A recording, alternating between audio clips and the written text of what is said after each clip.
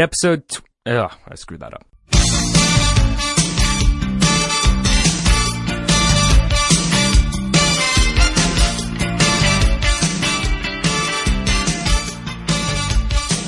Hello and welcome to the Gemcast. I'm your host, Alex Knight, and this is episode 21. Today, I'm joined by Aline Sims, founder of the Less Than or Equal podcast, and science fiction writer Kate Tempest Bradford.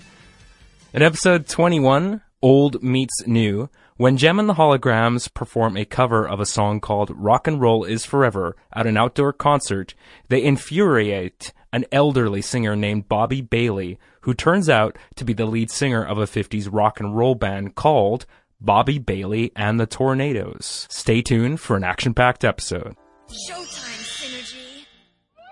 Alright, episode 21, written by Sandy Fries. We open with Jem and the Holograms performing a cover of the 1954 classic, I'm going to use air quotes here, Rock and Roll is Forever. Cut to the Jem and the Holograms music video, Rock and Roll is Forever, right at the beginning of the episode. What did you think of the song? I mean, it is a cover of somebody else's song. Right. Oh, somebody else's fake song. So it's really not actually a cover. And I have a real hard time believing that song was ever actually written in the 1950s. But that's okay. It's a cute song, I think. It's fun. It's poppy.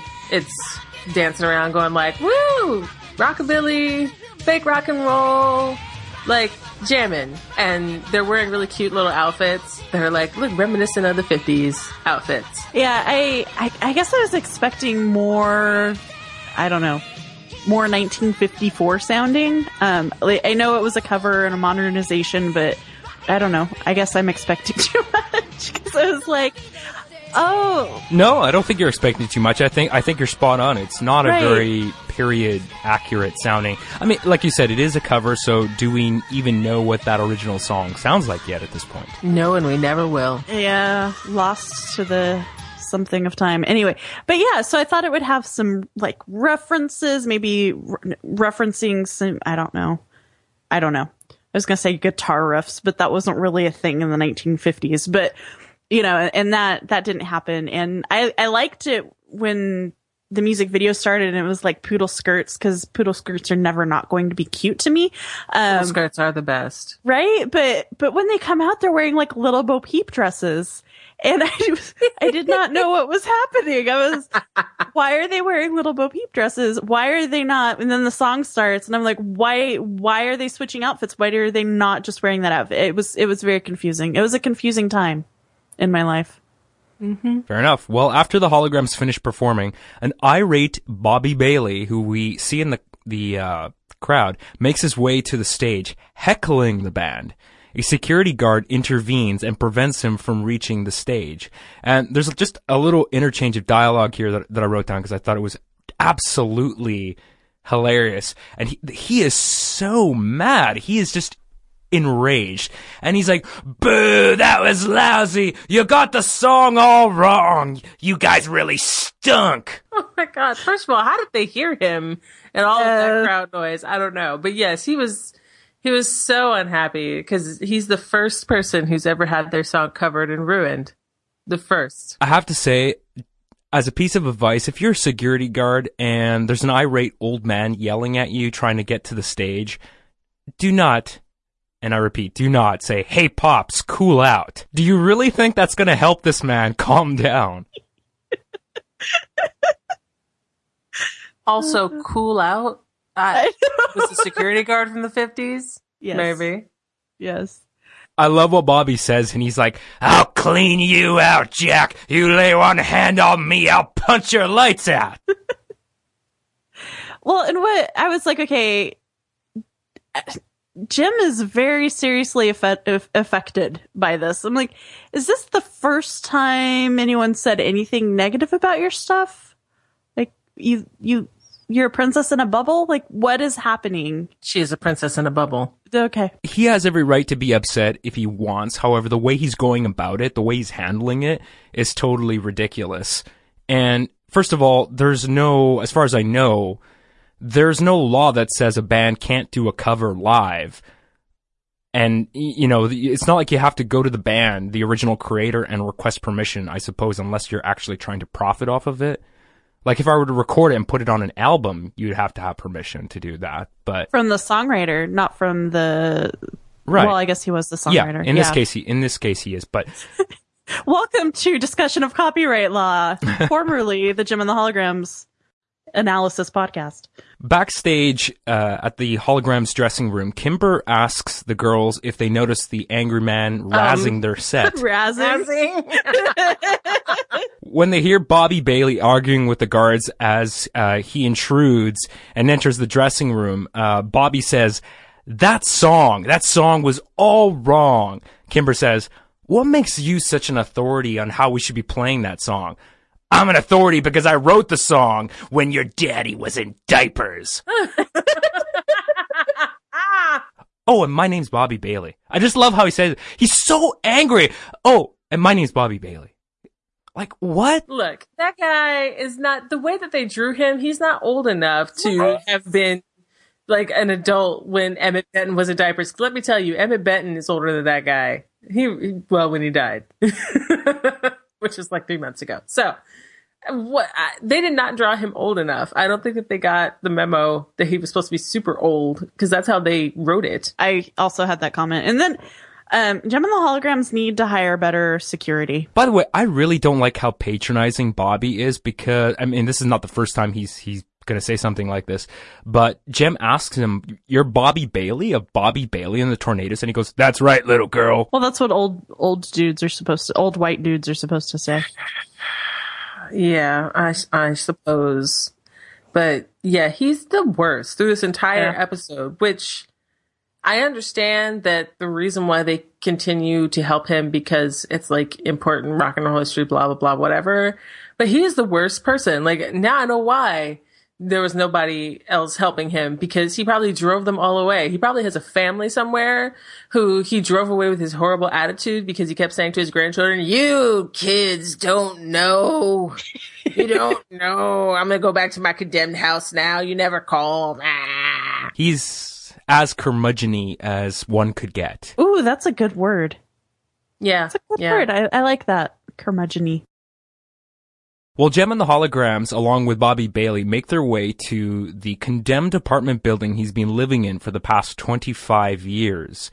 When they arrive, the front entrance is boarded up, but that doesn't stop Bobby from removing the 2x4s blocking the way. Bobby claims the building is in great shape, although we can clearly see it's a little worse for wear.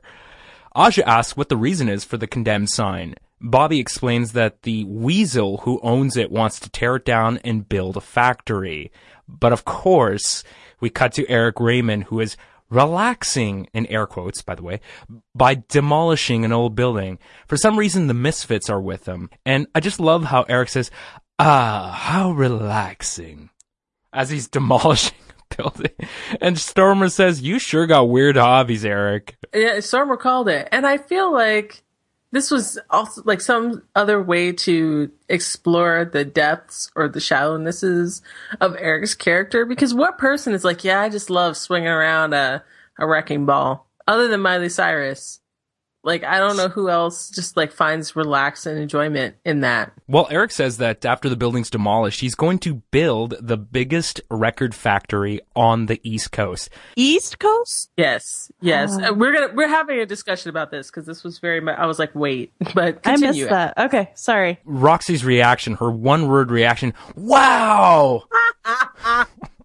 It seemed like a real awkward line to me. Well, because it is. Roxy doesn't say wow. Back at the apartment, Bobby shows the Holograms into what used to be the recording studio that his band, the Tornadoes, recorded all of their gold albums in. But it's been a long time since the space has been a recording studio. Now it's transformed into Bobby's living quarters. Eric drives the wrecking ball truck to the final building needing to be demolished, which just so happens to be Bobby Bailey's building. Shocking. Yeah, shocking indeed. Eric asks for the Misfits to help. What's in it for them? Well, once his new record factory is built, their album will be the first to be cut. But of course, Stormer says, why does it matter where our next album is cut? And Eric tries to come up with an answer, and he seems like he makes it up on the spot because he says, well, it matters because I'm going to throw the biggest opening party bash you've ever seen, and the Misfits are going to perform the ceremonies. So, can we go back to how this guy goes up to Jem and the Holograms and he's like, I'm Bobby Bailey. You just did a really craptastic cover of my song. Come with me to my creepy apartment. And they're like, okay. Oh, how did I gloss over that? That is so weird. Like, what are we teaching our children? Well, we're teaching our children that it's okay to go back to some creepy guy's apartment if he was the front man for a band that your grandpa listened to, and you're like, you're an important part of music history. Okay. At least that's what I learned. I'm making a mental note. Well, I mean, I guess because it's not like he's a no one, right? I mean, he is supposedly a kind of a washed up celebrity, right? So at least Jem seems to know who he is. Right. Well, all I have to say is Bill Cosby. Like, just because there's a celebrity. Yeah. But we weren't teaching kids that back in the 80s. That's true. It was an innocenter time That is true.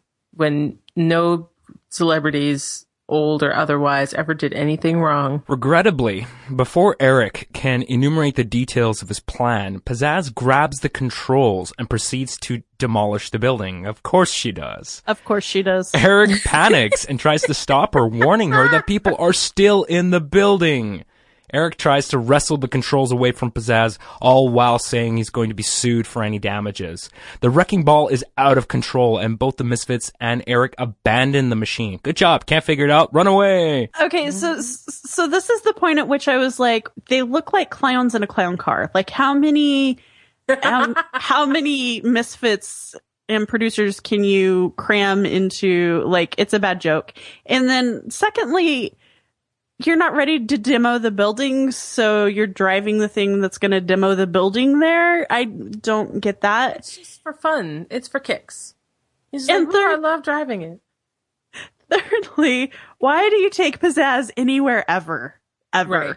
In also, anything. Yeah, putting Pizzazz in any kind of proximity to some sort of equipment that destroys things, like, Eric, you should know better. Like, you freaked out when Tech Rag gave her a laser gun, but you have no qualms about being like, yeah, Pizzazz, just hop on in this wrecking ball machine. Well, meanwhile, while everything is going on outside, Bobby and the Holograms exit the building to find out what all the commotion is about.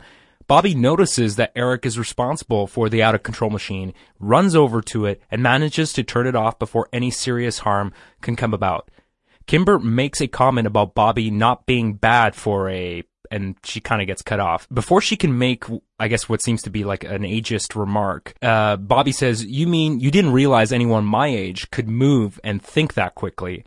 And Bobby says, Eric, you stupid turkey. I do love that he calls Eric a stupid turkey. It is one of my favorite things about Bobby, even though he's still a terrible person jumping to horrible conclusions, but Kimber should probably stop talking.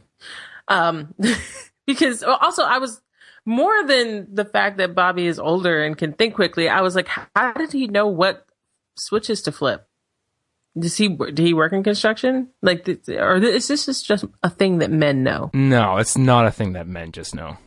If you looked at the way they animated it, look at how many dials are on that machine. If you just pause that screen where he flips it off, there's like 1 billion different dials. How does he know? And none of them are labeled. Well, let's also pause here because we should go back to this. So I think that I have been mistaken all these many episodes about where this show is supposed to be taking place. Even though it looks like fake Los Angeles or fake San Diego, because of all its beautiful beaches and sunniness, I think maybe this is supposed to take place somewhere on the East Coast because like last week when we had them going to St. Thomas, it was only going to take 2 days.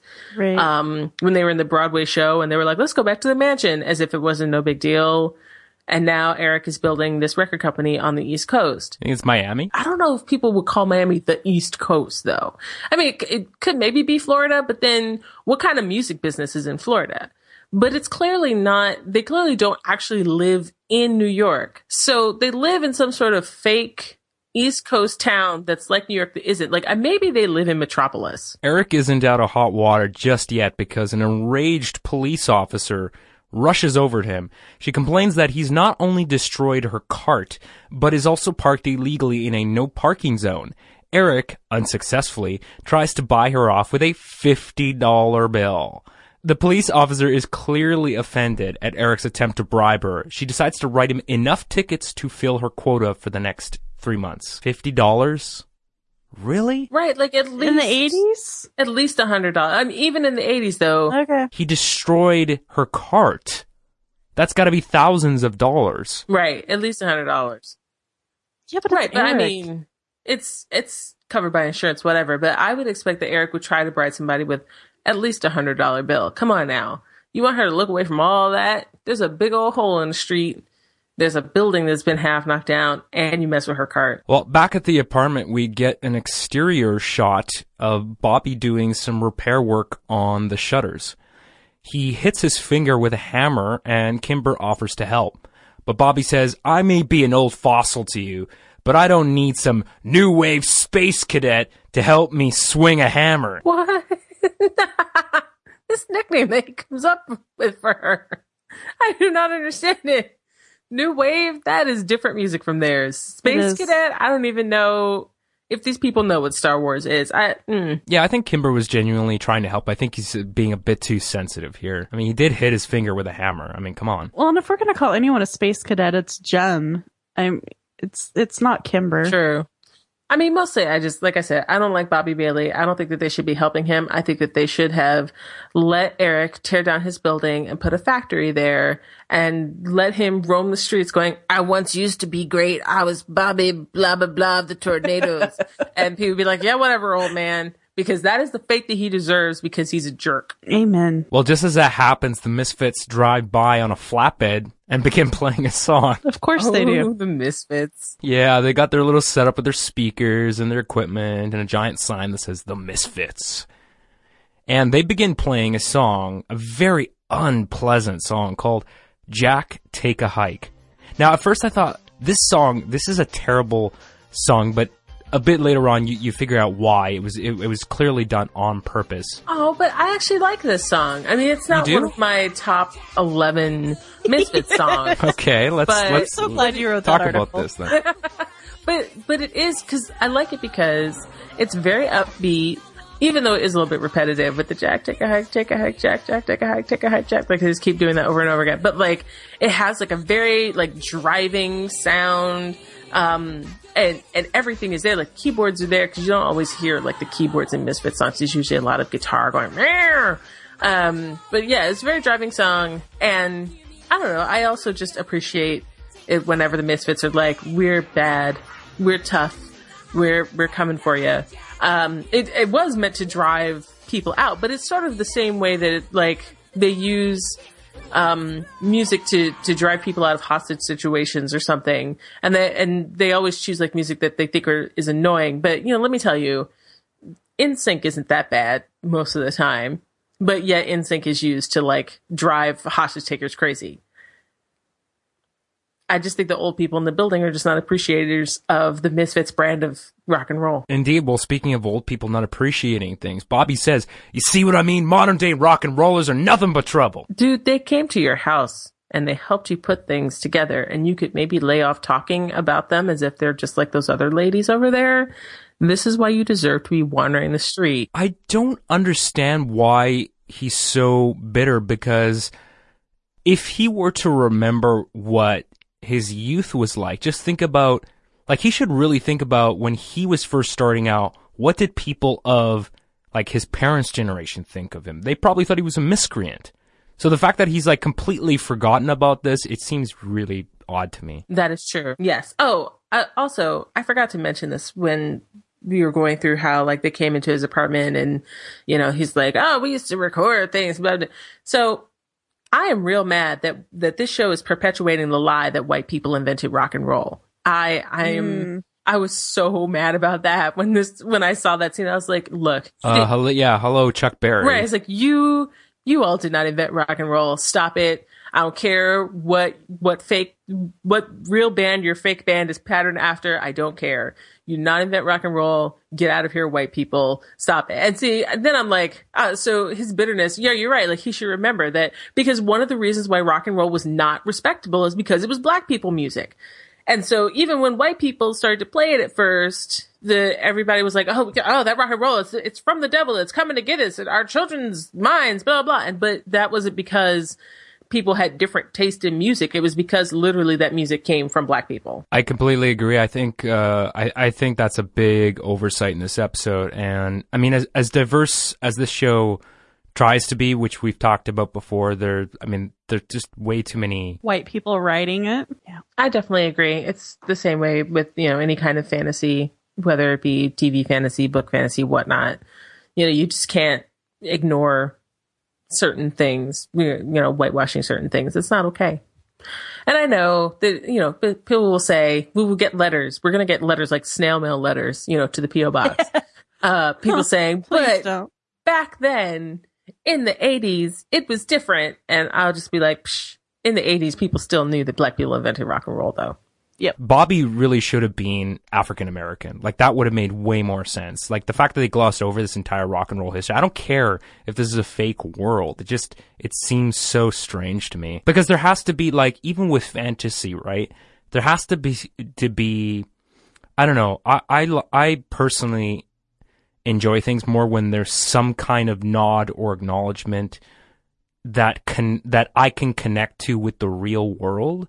Because it somehow, to me, makes that fantasy world more believable. It kind of grounds it a bit, even though you know that the stuff that's happening is not stuff that happens in real life.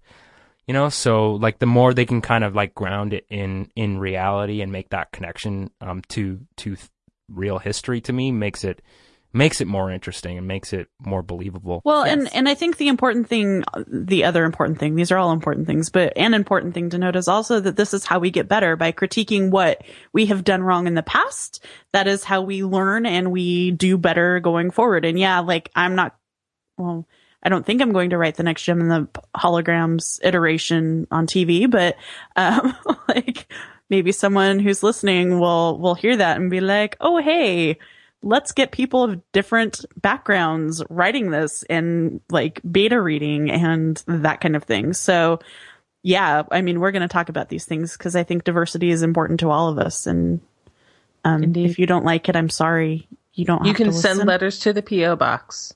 Indeed. That's P.O. Box 1234, Jem and the Holograms City, some state 00013. That and I could argue also against that. That may be the case, but it doesn't mean that we're not going to freaking talk about it and discuss it and beat it to death. Like if it's something that we feel that is worth talking about and worth arguing for, then we're going to bring it up. I mean, either argument isn't wrong. So well, I agree. Yeah, I agree. That's true. This is a good point. And on a final note, I think by the time we're done this entire run of this podcast, I will be very disappointed and quite frankly shocked if we are not handed a writing contract for a reboot of this series, because we will be experts of these characters by the time we're done. That's true. Yep. And Tempest Head Canon alone is just a rich playground of inspiration. Man, if they let me loose, there would be no end. She's gonna march into the director's office. She's gonna be like, listen.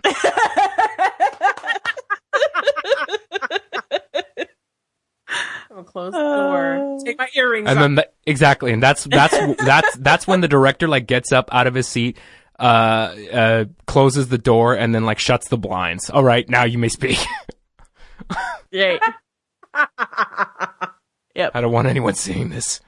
It makes me look small.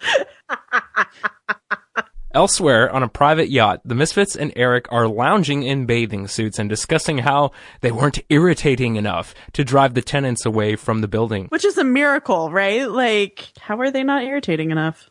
They don't even know what to do with that. Eric has a plan to get rid of the senior citizens for good, What is that plan? Well, Eric says, "Hello there, fellas. Ladies, I'd like you to meet my secret weapons. Torch, Mickey, I'd like you both to meet the Misfits." And they just grunt and groan. Torch, though. Torch is like... Is Torch the new Zippa? No, because I don't think that we see Torch again. I think that it's just like a rotating roster of random grunty men, which makes me, feeds right into my theory that Zippa finally got sent to federal penitentiary. Like, finally. Like, when was the last time we saw him? When he almost put Kimber in a volcano? I think that maybe that was enough. The police were like, let's just go, sir. Let's go. There is justice after all. Where does Eric find these people? Do you think he's putting like anonymous Craigslist ads? It was called the Classifieds in the 80s. Successful producer looking for expendable muscle-bound goons. Looking for big, brawny, muscly man to... Right, because Eric put that in, and he thought he was going to get some companionship, but instead, these guys showed up, and he's like, "Oh, well, I guess I could use you since Zippa is in jail." Yeah, and at the end of the ad, it just says, "If you're interested, call this secure line and ask for browse." Yes. Oh. It could be that, or there could be, we've talked about how Eric is like this random con man, right? And he just like runs these random cons all the time. Like now he's knocking out building, trying to build a factory where he can make some records. But, he's also like trying to buy a ski resort for the silver mining rights and other things. And he's also like a random promoter for charity. So maybe Eric comes from a crime family, but he's like the black sheep of the crime family. Or maybe he's like the half brother that no one respects because he's only a half brother. So he kind of has to be on his own. But every now and then he calls up Uncle Salvador and he's like, "Uncle Salvador, my thug got sent to jail. Could you please send 2 replacement thugs?" And Uncle Salvador is like, "I will do this for you on the day of my daughter's wedding." Wow. Salvador Raymond. Is that a Godfather reference? Yes, it is. Oh, excellent. Also, Eric seems to be developing a conscience. Mm-hmm, mm-hmm. He also seems to be developing abs. Yeah, when does he have time to have abs? Do you see him laying down in that? I don't know why I noticed this. Why does he have time to have it? No, I actually did notice that. I was just like, okay, Eric Raymond. That's interesting. Also, more clues to where they are. I think that they might be somewhere in New Jersey because you don't park your yacht off the coast of Manhattan and then go for a swim in the East River or the Hudson River, because you do that and you come up and you've been mutated beyond repair. But people do swim in the ocean off the Jersey shore. So maybe they're in New Jersey. I thought it was Miami because the weather always looks so warm and they're not wearing a lot of clothes and the water looks nice. So, actually, where they were with the boat and the dock actually kind of reminded me of like something from Dexter. That is true. I mean, maybe they are in Florida. It's just, I guess, but then that would explain why there are only 2 record companies, because all the other record companies are in LA or New York, and they're just like, Starlight Music, why is that headquartered in Miami? For the beaches. Well, Eric has hired Torch and Mickey to sabotage the building, from the piping to the electrical system. In fact, one of his goons cuts a live wire from an electrical pole, causing it to descend and almost kill Bobby. Kimber pushes him out of harm's way, but I noticed as far as the scene is animated, it looks as if Bobby does actually get struck by the live wire. Did either of you notice that? I did not. I thought, because I could have sworn it looks like he's like, ugh, makes this noise like he got hit. well, it could be just an old man noise. They seem to really be going at it with the old Maybe he man. shat his pants or something. Oh, God. Maybe. It's making old man noises. I don't know. They should have given him gray hair. He looks like he's like, what, 60? They should have given him gray hair. Like, because they really do play up this old man business. He had no gray hair. Well, the holograms try to chase after their attacker, but he escapes, and I just love this little bit of dialogue. Jem says, "It's too late. Eric must have hired a marathon runner." Oh, Jem. Also, you were running after him in heels, so She didn't have a skateboard handy. Right? She had to use what she had. She ought to know. And also, isn't Shayna the one who is the one who's the runner? Shayna should have been chasing him, but Shayna had better sense than that because Shayna knows not to go chasing after thugs on the New York streets or the Miami streets or whatever streets they're on. New Jersey. It really doesn't matter. You don't chase after thugs. Cut to the rocking roadster, which pulls up to the courthouse containing legal document archives. Shayna says, "I'm really worried about Kimber." And Aja says, "She's been acting very strangely." Jem says, "What do you mean?" And Aja says, "Kimber Benton spending the past 8 hours doing research in the court's public archives? You're right. I hope she's not sick." So I don't know about y'all, but I've got a cold right now. And the first thing I wanted to do when I started coming down with this is leave the house for a day to spend that day searching the court's paper public archives. It's the instinct that I also have when I get the flu or meningitis or whatever. Right. I'm just like, I feel so terrible. I'm going to throw up. I need to go searching through some old dusty records. Let me get in the car. Yep. Every time. I have something to confess. My brain must be really warped because I laughed so hard when Jem said, "I hope she's not sick." I thought she was implying that Kimber was like had gone insane. And that could be like that. Maybe. That is the only other explanation. That's the way I interpret it. I'm like, because it seems strange, I guess, for her to be doing that. Like, I didn't think she had a cold or anything. At the same time, though, that's a messed up thing to say. Like, basically, it implies that Kimber is such an irresponsible little airhead that the situation that they're in which they're trying to help this old crotchety, terrible, insulting man, save his thing. Like, they don't think maybe that's what Kimber is in there doing. Instead, they're like, she's acting weird. She might be sick. Let's call the paddy wagon or whatever. It's just, give Kimber some credit, yo. At least he's consistent. Well, as it turns out, Kimber has been doing research to find a way that they can save Bobby's apartment building. According to legal documents, in 1958, the entire area was zoned as residential, meaning no one can build a business there. Kimber is very pleased with her detective work. Bobby seems to appreciate it in a rather curmudgeon sort of way, because he says, "Not bad for a new wave space cadet," and Kimber scowls at him. This guy just continues to be a complete jerk. That is true, but I again reiterate, they should have let him wander the streets with a shopping cart, muttering about how he used to be in the biggest band of the era. That's cold, Tempest. That's cold. I am not a nice person. Guess we'll see as the episode progresses here whether or not there are going to be any redeeming qualities. And that remains to be, I guess, debated. But let's move on. The holograms, with evidence in tow, confront Eric on his yacht. They protest the demolition of Bobby Bailey's building and tell him that there's no legal grounds for it. It's here that we see Eric, who has decided it would be great, by the way, to dress as the skipper from Gilligan's Island. As you do. As you do. Well, it's his boat. I guess he can do whatever he wants. But yeah, he looks pretty silly. Did the skipper look silly, Alex? I mean, come on. I think that maybe he did. I don't know. I've actually never seen an episode of Gilligan's Island as far as I can remember. Eric's like, ugh, Jem and the Holograms, interrupting my binge watching of the final season of Gilligan's Island. Ugh, what do they want now? I really admire that skipper fella. Oh my god, it was the first cosplay. It was the first mainstream cosplay. First Gilligan's Island cosplay. That is hilarious, though. Well, Eric does not give up easily, of course. He arranges a private meeting with Councilman Sanford.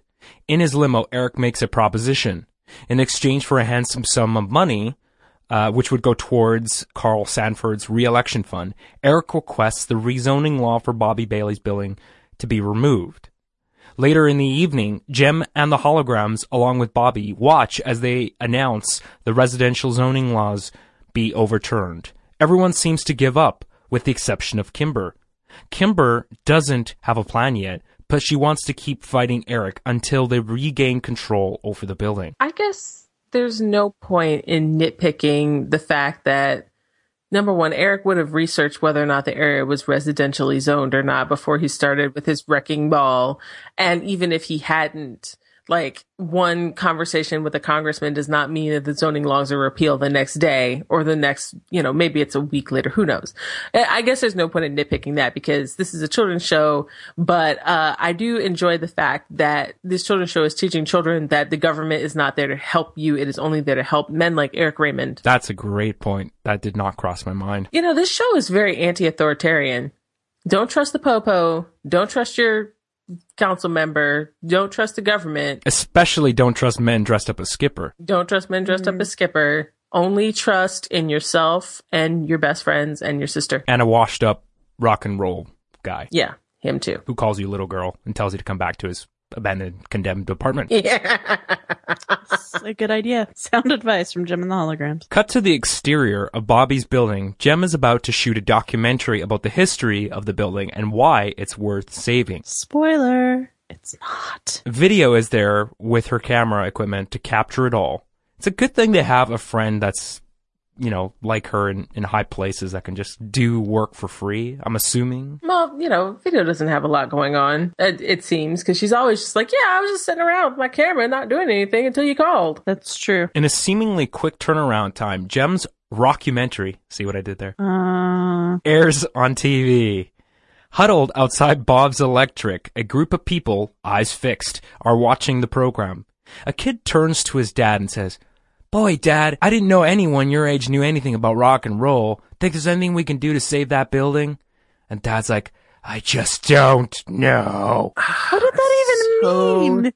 So contrived. I don't even know. Also, I do love how after they finished filming the documentary, and they seem to have just been filming it just to film it, and then Video's like, I might know some people who can get this on the air. And I'm like, do we live in a world where Lindsay's show is canceled? Because this seems like the kind of thing that you would take to Lindsay. And Lindsay would be like, "Hey, babe, I'll be glad to put this on. Put it on today." Yeah, I was waiting for Lindsay. It would have been even worse. I mean, at this point, they could have, just had that kid say, "Gee Willikers, boy, Dad." He should have said "Gee Willikers." But also, just like, I didn't know anybody your age was into rock and roll. I was like, "Sir, I know that you're only 12 or whatever, but you do know that rock and roll came from the 50s. Like, this is just something," because their parents would be like, this new business they call rock and roll. It's not like, that guy who sang La Bamba. It's not Buddy Holly. So these people are just ruining rock and roll. Like, he would have heard that from his dad since forever. It's kind of like, I blame terrible white people. Yeah, usually a safe bet.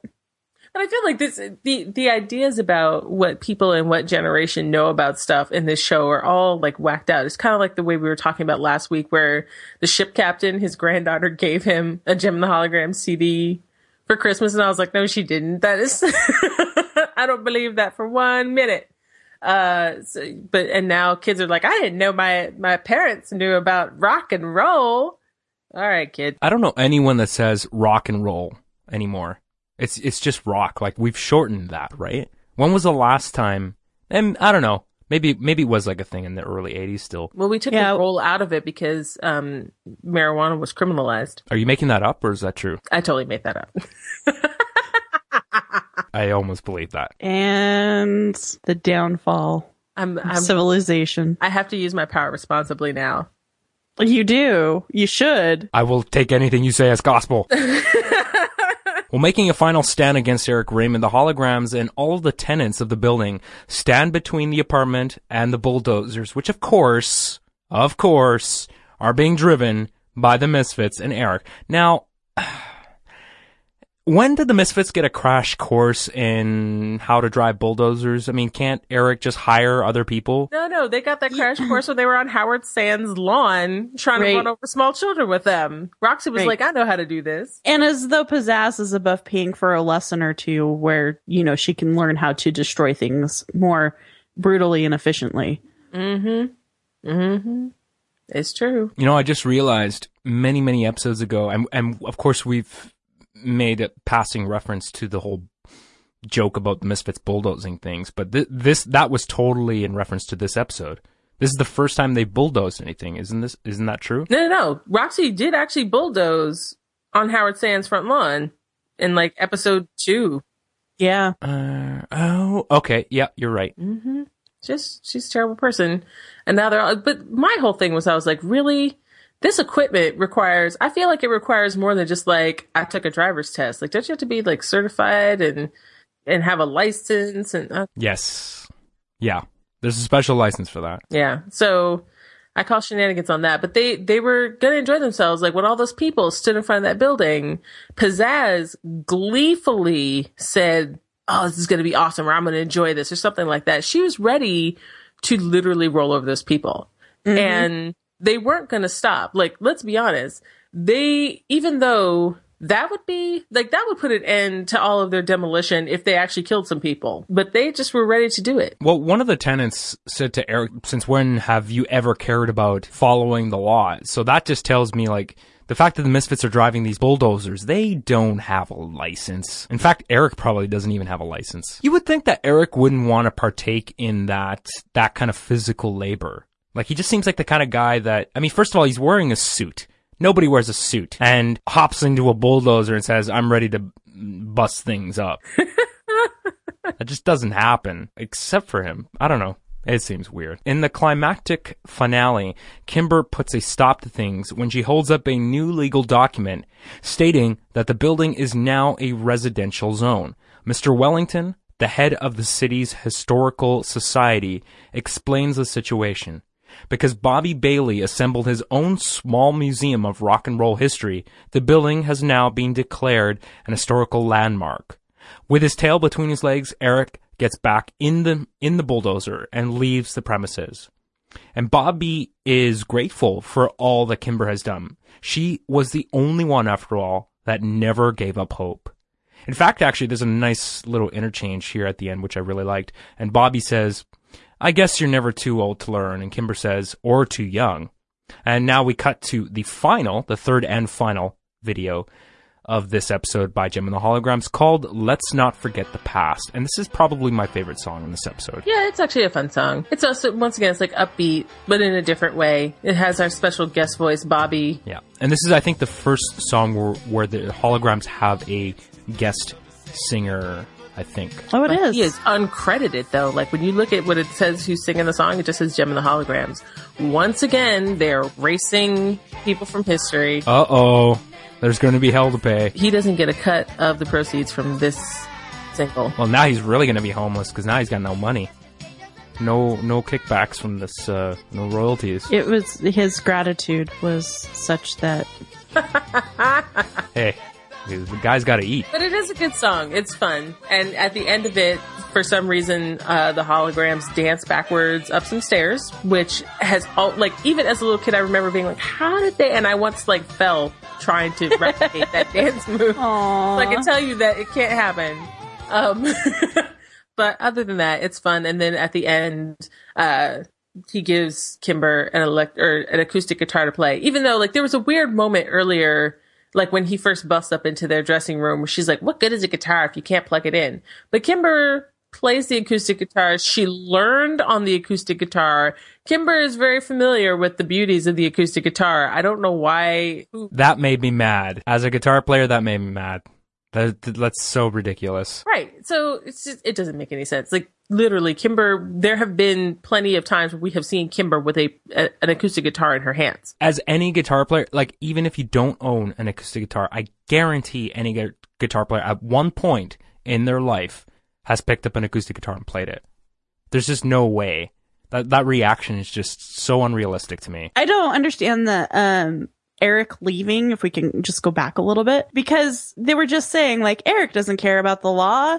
He'll do whatever. And then he's coming at the people. And then Kimber all of a sudden is like, wait, you can't do it because it's against the law. And he's like, oh, okay. You literally just said he doesn't care. Yeah. It's okay. And then just leaves. Right. After all that, you give up? Right. Well, I mean, what else is he supposed to do, right? He's not going to go and kill people. Well, he was going to kill some people. I think, though... No. What? Pizzazz was the one who took control of the bulldozer, and he's like, no, there are people in there. Well. But still, but in that last bulldozer scene, they were just driving at those people. They did not seem to give any kind of care as to whether or not those people got out the way or anything. I love how Kimber stood up to him, though. She said, come at me, bro. Kimber got her tough girl on in this episode. But yeah, it's weird. Like, the things that Eric Raymond was like, oh, I can't countenance that. It's like the Morvania episode where he's like, yeah, take this girl away and put her in a tower. I don't care. Oh, wait, you're going to blow up some people and we're not going to get to perform? This is terrible. Let me run after you. Like, Eric, be consistent. Right. Well, we have concluded this episode. Do either of you have any final thoughts? No. I think that let's not forget the past, baby. Let's not forget where we came from. Let's make these memories last. Let's not forget the past. Let's not do it. Let's also not forget that Black people invented rock and roll. If we're on this, let's not forget the past kick. Let's not forget that. Let's super not forget that. Wise words. Aline, I have a question for you. Are you a hologram? No. I kind of wish I was, though. Oh, you sound so sad. Well, then I could have cool clothes. Not cool. I could be very specific about the clothes that I wanted, and I could have cool clothes and stuff and not have to do laundry very much. Because then I could just wear like pajamas or whatever, and there could be a hologram over it, and it would be comfy, and that would be cool. But I'm not. Maybe someday. Well, where can these fine listeners find the beautiful creative work that you produce? Ooh, beautiful. So I have a podcast at lessthanorEqual.com. I talk to geeky people about their cool likes, interests, and projects. I'm on Twitter, twitter.com/Aline. It's ALEEN. And I also have an infrequently updated blog at alinemean.com. And Tempest, what say you about being a hologram? I am a hologram, but I'm a friendly hologram, which is kind of like being a friendly ghost. I can walk through things. But do you have laser eyes? I don't have laser eyes, unfortunately. But the AI that generates me does have lasers that penetrate walls and harm small children. So it's a good time. That's handy. Mm-hmm. It can be from time to time.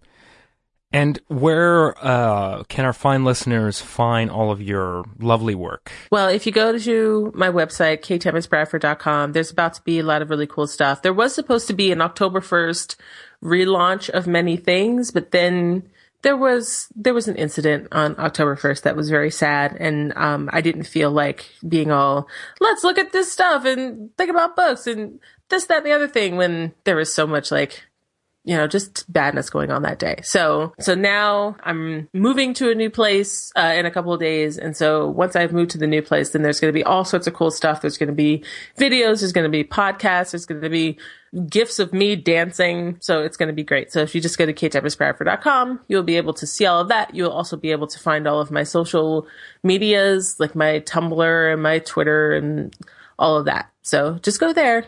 It'll be a good time. I promise. And I should answer my own question. You should. Are you a hologram? Yep. I am a hologram. In fact, I figured. I am a hard light hologram. That's so cool. And for those that do not know what a hard light hologram is, it is a hologram that can become real matter. That's pretty awesome. You probably know about that if you've watched Star Trek, but that's basically what a hard light hologram is. Just like the Doctor from Star Trek Voyager. So that means that I never have problems with, using my hologram powers to create all sorts of really cool outfits and hairdos. And, when somebody goes to make physical contact with me, they don't actually pass through my fake holographic hair. So that's a real bonus. It cost my entire life savings to develop this technology, though. So that means that we need to find some way to get you money. Indeed. I do need the monies. And for now, though, if you'd like to read any of my work, it is at ZeroDistraction.com. And other than the Gem podcast, I podcast on a show called The Impromptu, which is on Twitter at The Impromptu. It's on iTunes as well, and you can subscribe to it in your podcast app of choice. And speaking of subscribing to things, if you're subscribed to this show, We would sincerely appreciate if you left us a rating on iTunes. It only takes a moment. Leave us a star rating or a comment. That'd be wonderful. You can even get in touch with us if you'd like to leave feedback for anybody on the show by going to gemcast.tv/contact. And if you're feeling generous, you may donate to us as well by going to gemcast.tv/donate. We have some predefined donation tiers. Any of that money will go to help us basically purchase better hardware, especially for Tempest, which it sounds like, Tempest, you are on a different microphone this week. Is that correct? That's right. I was able to get a new microphone thanks to another podcaster out there. Did you get the Snowball? I did get the Snowball. Awesome. Yeah, it makes a difference. Well, that's it for this week. There's only one thing left to say. Show is over, Synergy.